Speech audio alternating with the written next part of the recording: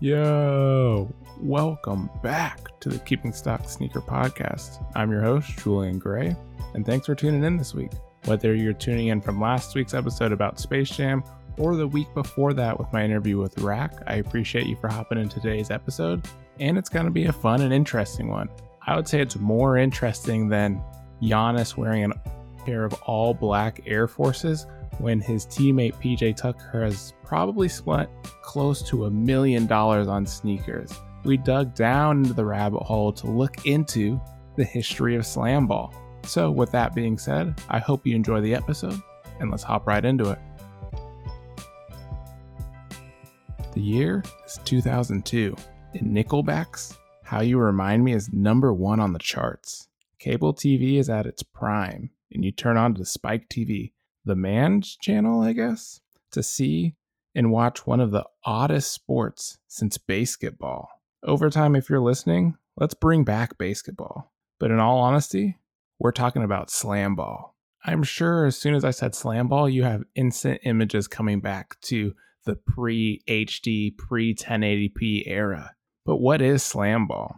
Basically, it was theorized as a full contact hybrid sport combining basketball, football, and gymnastics all in one under the format of a traditional basketball court.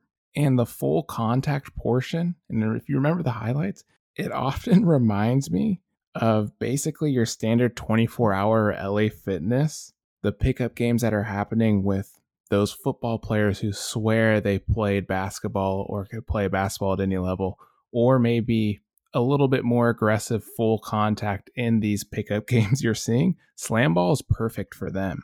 The court was 100 feet by 62 feet with 4 7-foot by 14-foot trampolines surrounded by plexiglass with players in full protective gear.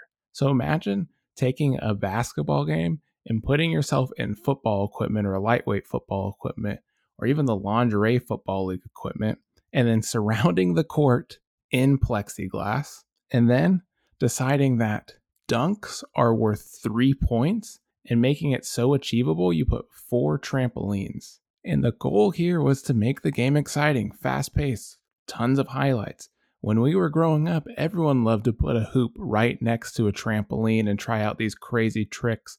That was before trampolines had to have nets around them if they were off the ground. One of the most dangerous pieces of sports equipment as a child, besides the diving board, but you'd put that hoop there, and naturally it progressed to what is slam ball.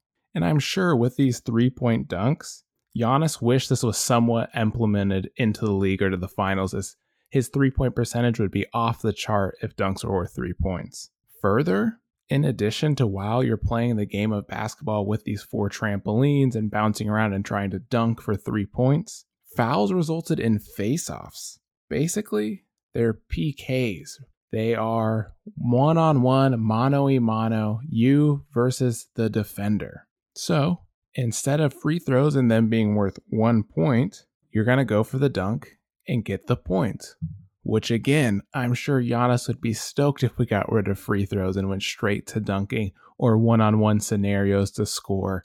Even if there was a 10-second time limit, I'm sure his one-on-one is much faster than those free throws. Slam ball was originally founded by Mason Gordon, in which he took this idea to TV executives, caught the buzz of the excitement, showed them the potential, trained a small group of individuals to put on an exhibition, and was off to the races. Slam ball aired originally for 2 consecutive seasons, in 2002 and 2003 season, with 2.3 million viewers, which was more than a regular season baseball game at that point in time. Granted, there's a ton of baseball games, but 2.3 million views for a new sport that no one has heard of was definitely something that took the sports world and the entertainment world by notice. Slam ball had been onto something.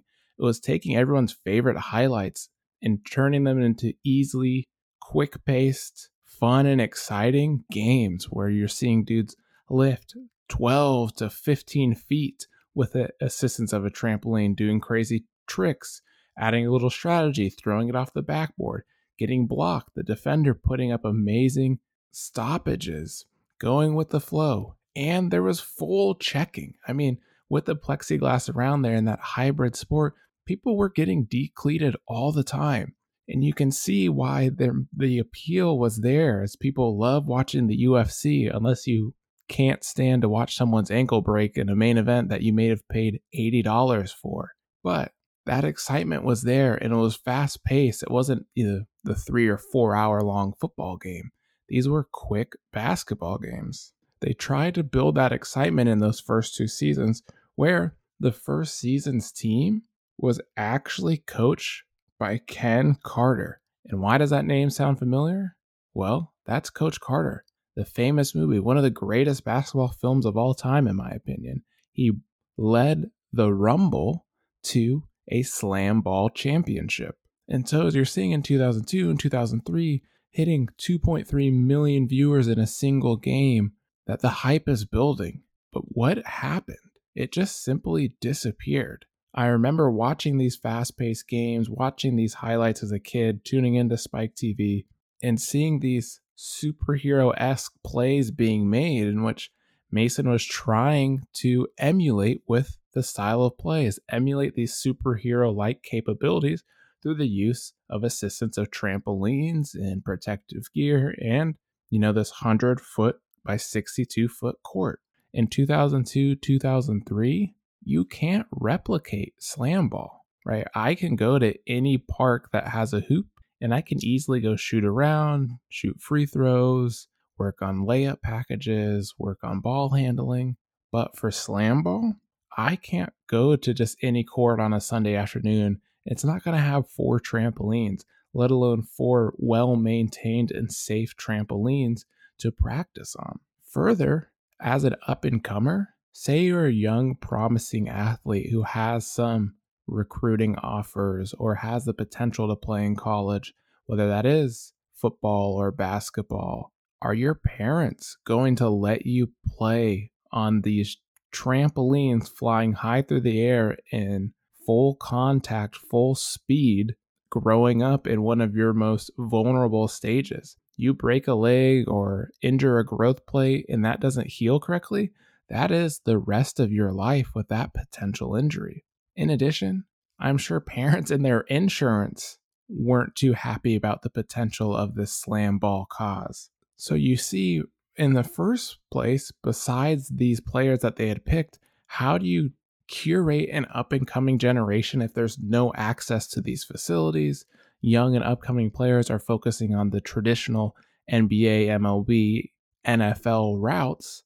You don't have this crop of talent coming through like the NBA does. You're having to select and find people who are no longer pursuing that path and want to play slam ball. But further, you're also competing not with players who want to play in the United States, but players who want to try to play in Europe, Australia, Germany, Mexico, all of these flourishing overseas leagues. The global basketball world is rising rapidly and was at that time too. So it becomes more competitive to bring in the talent to slam ball. And further, if you aren't bringing in household names from college and that hype, how are you bringing in fans or loyalty? If there is no Kevin Durant or Luka Doncic or Trae Young coming into slam ball, they're all going to the NBA. What hype is being driven to the slam ball courts is one area that they struggled with. Could it be the simple fact that the TV networks wanted to take slam ball in another route?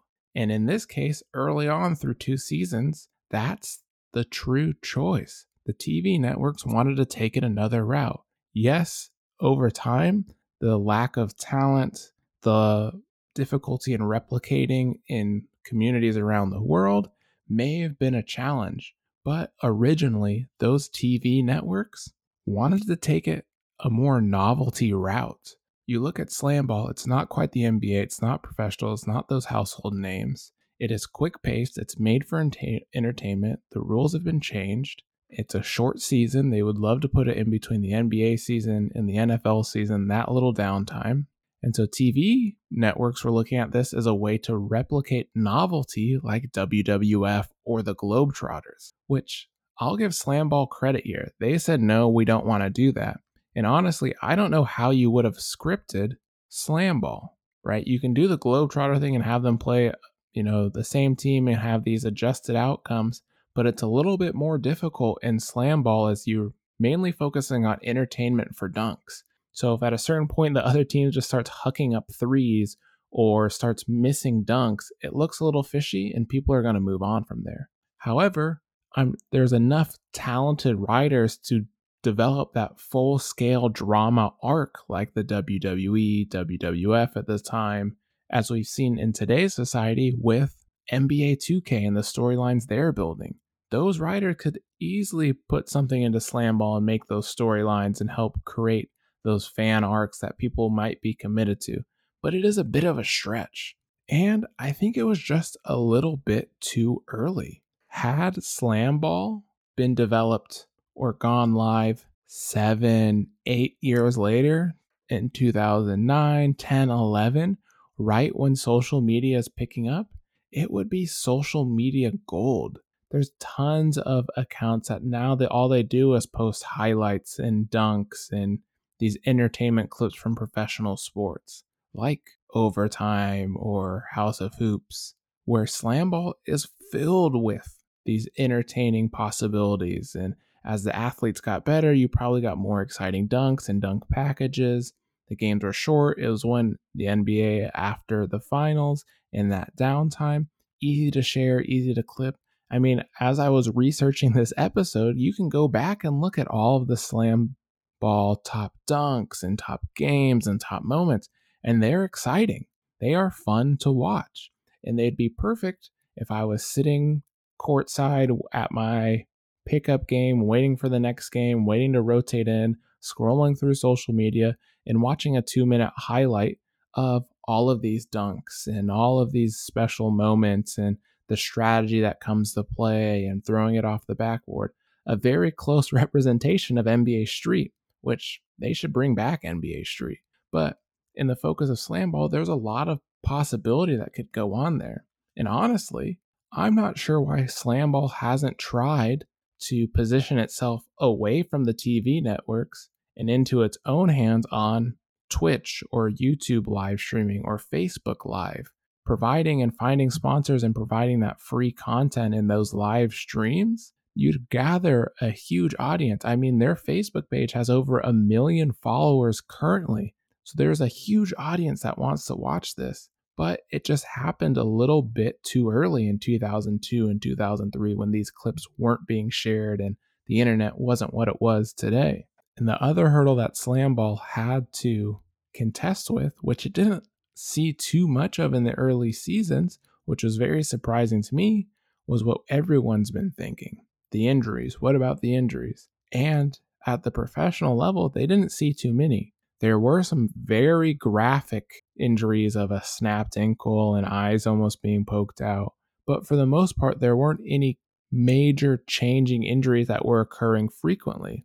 I could see, though, the sprained ankle starting to add up as you're becoming more competitive. These players are becoming more athletic. The field of talent you're accruing, the system that these players are going through, the fatigue on these trampolines could result in an injury.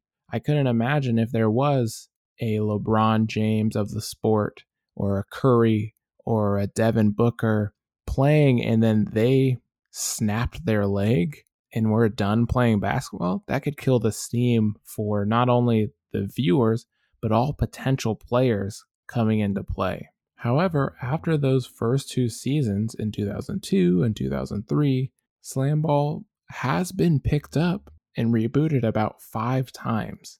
There was 3 times in the US, and then it's also been picked up twice in China for those on-TV network seasons. And now, if you've been to any major metropolitan area, or maybe your local area has these trampoline parks, which are very prominent and were very trendy, just like escape rooms were for a while, and they had the basketball hoops there. There's still YouTube houses and influencers going out to play Slam Ball 1-on-1 and having a blast. The demand is still there. And so I think they have the potential for Slam Ball to come back.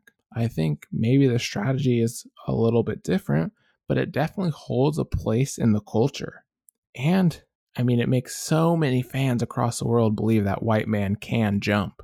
Maybe even if we don't see it come back, it would be phenomenal to see that 30 for 30 on Slam Ball and some of the behind the scenes workings. And I've seen some of the Chinese clips and all of the different little things that happen because it definitely helped the basketball culture as a whole. Once again, you place it in today's era with social media not only highlighting highlights, maybe they have interesting collaborations and are utilizing interesting sneakers. I mean, with how full hybrid and contact that this sport is, it sounds like the Foamposite is the perfect sneaker for Slam Ball. It's durable, it's rugged, it plays well on court, it shines on the camera. It could have been perfect. Could have collaborated, had a special Slam Ball package. It could have been another moment in sneakers. Or we could have the Bleacher Report Kicks on Court champion for the NBA, and then you could have one for Slam Ball. You could have all these fun opportunities being utilized. And there are definitely notable greatest Slam Ball players of all time. What does that necessarily mean if it was only 2 consecutive seasons? Just the most exciting player, the most dominant, the highest flyer, the most aggressive. And that was Stan Fletcher, widely regarded as the greatest Slam Ball player of all time in 5 seasons. There's highlights of him, high flying, doing all of these acrobatics, creating new moves, helping the sport evolve. Definitely awesome to see. So it could make a comeback.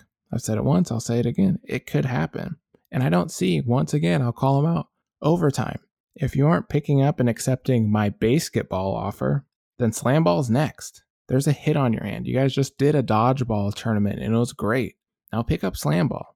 Do it locally. Do small snippets. You don't even have to do it in front of a live audience. It could be a hit. It could be millions of views on YouTube. If I had the money, I would invest in it and I'd run it. Overtime has their elite high school league. Let's bring back Slam Ball. Let's do it. Let's have fun. It could be the perfect leeway in between the NBA and the NFL season. Because honestly, I think baseball's coming back, but for a while it's been dipping. But first, before all that happens, Slam Ball, if you're listening or anyone at Slam Ball's listening, you need to buy your domain name back for $2,500. I checked a few different websites. I checked the most recent website, and it's up for sale for $2,500. So you might want to get that back, bring back the history. It is a piece of history in the basketball culture, and I hope to see it again. But I'd love to hear what you guys' thoughts are or your memories with Slam Ball, if you remember watching it as a teenager or as a kid, and what your impressions were. Or maybe if it should stay canned, maybe it was great for what it was, and now people should just stay away from it. Love to hear what your thoughts are. You can always go ahead and shoot me a tweet on Twitter at Julian the Gray. That's down in the show notes below. So we're going to take a quick break and we're going to hop into some interesting news from this week and upcoming sneaker releases. This week was interesting. Since I last recorded the Space Jam episode, I talked about the Olympics and the USA basketball team. Granted, they're only playing with about half of their roster. The team chemistry is nowhere near the same as the 2008 team or the 2012 team or even the 2016 team for that matter. It's all a bunch of new faces, which is great for USA basketball, putting them on the grand stage. But they did lose to Mike Brown in Nigeria, 90-87 in their first exhibition game. And then they lost to Australia, 91-83. And there's no slight to Nigeria and Australia. And in all honesty, I think it is amazing to see those countries compete with USA basketball. Granted, USA basketball may be a little bit depleted, but overall, it's telling the story that global is growing on the basketball stage in terms of talent. For a while, people would joke about the overseas leagues playing in Africa or Nigeria, J. Cole going to play in the Africa League or Australia, and these pros who weren't quite able to make it in the NBA. But now we're seeing things are becoming more and more competitive every single year. And when you watch the Olympics, you want to watch the best athletes. And USA basketball has the best athletes that accepted the offer. And you'd much rather watch them compete and have good games in this fast-paced, FIBA-ruled basketball games. That's the other thing I enjoyed about watching these exhibitions, was that the FIBA basketball rules make it so much of an easier viewing experience as a fan. The constant complaining is down, the flopping is down, the odd, unnatural 3-point foul is non existent, great ball movement from these teams. It's flowing, it's in rhythm, it's fun to watch. And I know the NBA is working on that this summer about the unnatural shooting motion for the 3-point shot, which I've never been a fan of as someone who enjoys defense, both watching and playing. The NBA has made it damn near impossible to play great defense. If the offensive player is initiating that type of contact and you're seeing these unnatural motions where you can't necessarily contest a shot because you don't know which way that offensive player is shooting themselves into you to get a foul. I get the safety and wanting to keep people healthy, but just take a look at what FIBA's doing. They're doing a great job. However, I still believe USA Basketball to win the gold medal. Teams depleted, they're still figuring out their chemistry. Sometimes it takes a good punch in the face to wake up. They're trying out different rotations. Some members of the select team were on there. We'll see how it goes, but I'm still pretty confident that the rhythm and flow for USA Basketball will click here once the Olympics come around. Let's check out this upcoming week's releases. These are the new Jordans. That's it, huh? So for this week's releases, we're going to be looking at July 19th through July 25th. So my pick of the week is going to be the Nike LeBron 8 South Beach. Tried super hard for the shoe, missed out a couple times already, put in for a few raffles, both stateside and internationally. Hopefully I can scoop up a pair. If not, save up the money. In addition, on the 21st, we see the Clot Nike Air Max 1 KOD, another collaboration with Clot. For me, I'm not much of an Air Max 1 guy, but those come out on the 20th. Then we get the Adidas ZX 10-8, the Candyverse. Kind of reminds me of The Simpsons and their recent release with the colorway, but that is the ZX 10-8 Candyverse on the 21st. We also see the FTC Nike SB Dunk Low. This is a stunning shoe. I think the subtle diamond quilted pattern that accents the shoe is a great touch. I like the yellow lining and the silver lace. I'm not going to be going for it, but I think it's a fun shoe and one that a lot of people will enjoy and look back on this year as one of their personal favorites to come out. Then we get the Nike KD 14 Sunset. I don't know what's happened to the KD line, but it seems like all hype has just dropped off. Kind of reminds me of Melo and Jordan Brand. You just don't hear about it too often. It maybe is that's because of the short season or because KD was injured, but you don't hear a whole lot about this model. It's just not too appealing on court or off the court. It's very bulky considering the other Nike models. Forlow, the Nike Kyrie Forlow Sunrise that comes out on the 22nd, and then the Adidas Donovan Mitchell issue 3 USA. Again, I don't know what Adidas basketball site is, but maybe with Jerry Lorenzo, they'll turn that around. You just don't hear anything for Donovan Mitchell, Damian Lillard, James Harden. These superstars in their markets and superstars around the league, not much buzz for Adidas. You even have Trae Young with his signature to see if maybe that helps boost a little bit all around in their ecosystem. But overall, not a lot of hype coming out of Adidas. We get the Reebok Question Low Phillies on July 23rd. This is a cool colorway. Baby blue and burgundy on the toe in the low. Some Question fans will definitely love this. Curious to see what's happening at Reebok. I just feel like I see question after question after question, and I'm honestly just a little bit tired of it. But this is a cool colorway. Then we get the Nike Off-White Nike Air Zoom Tempo Next Percentage. I don't know what to say about these.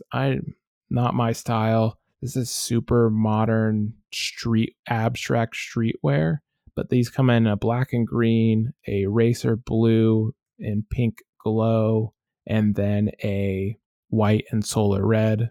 Just not a common looking silhouette. I am sure like most of the other of this style, these may sit for a little bit and only drive up the hype for that 50 variant dunk pack, which I could care less about at this point in time.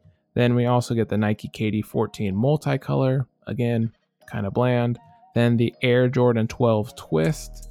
To be honest, an all-white Jordan 12, I'm just reminded of the Jordan 12 Rising Sun, which will never retro for the right reasons, but it basically looks the same with just some red accents on it.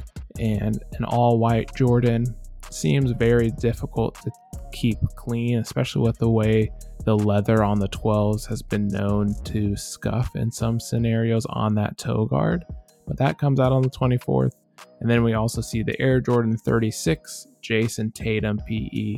Obviously the 36 looking very similar to the 35, looks like a great on-court shoe. But that is all of this week's releases. As always, I appreciate you guys for tuning in.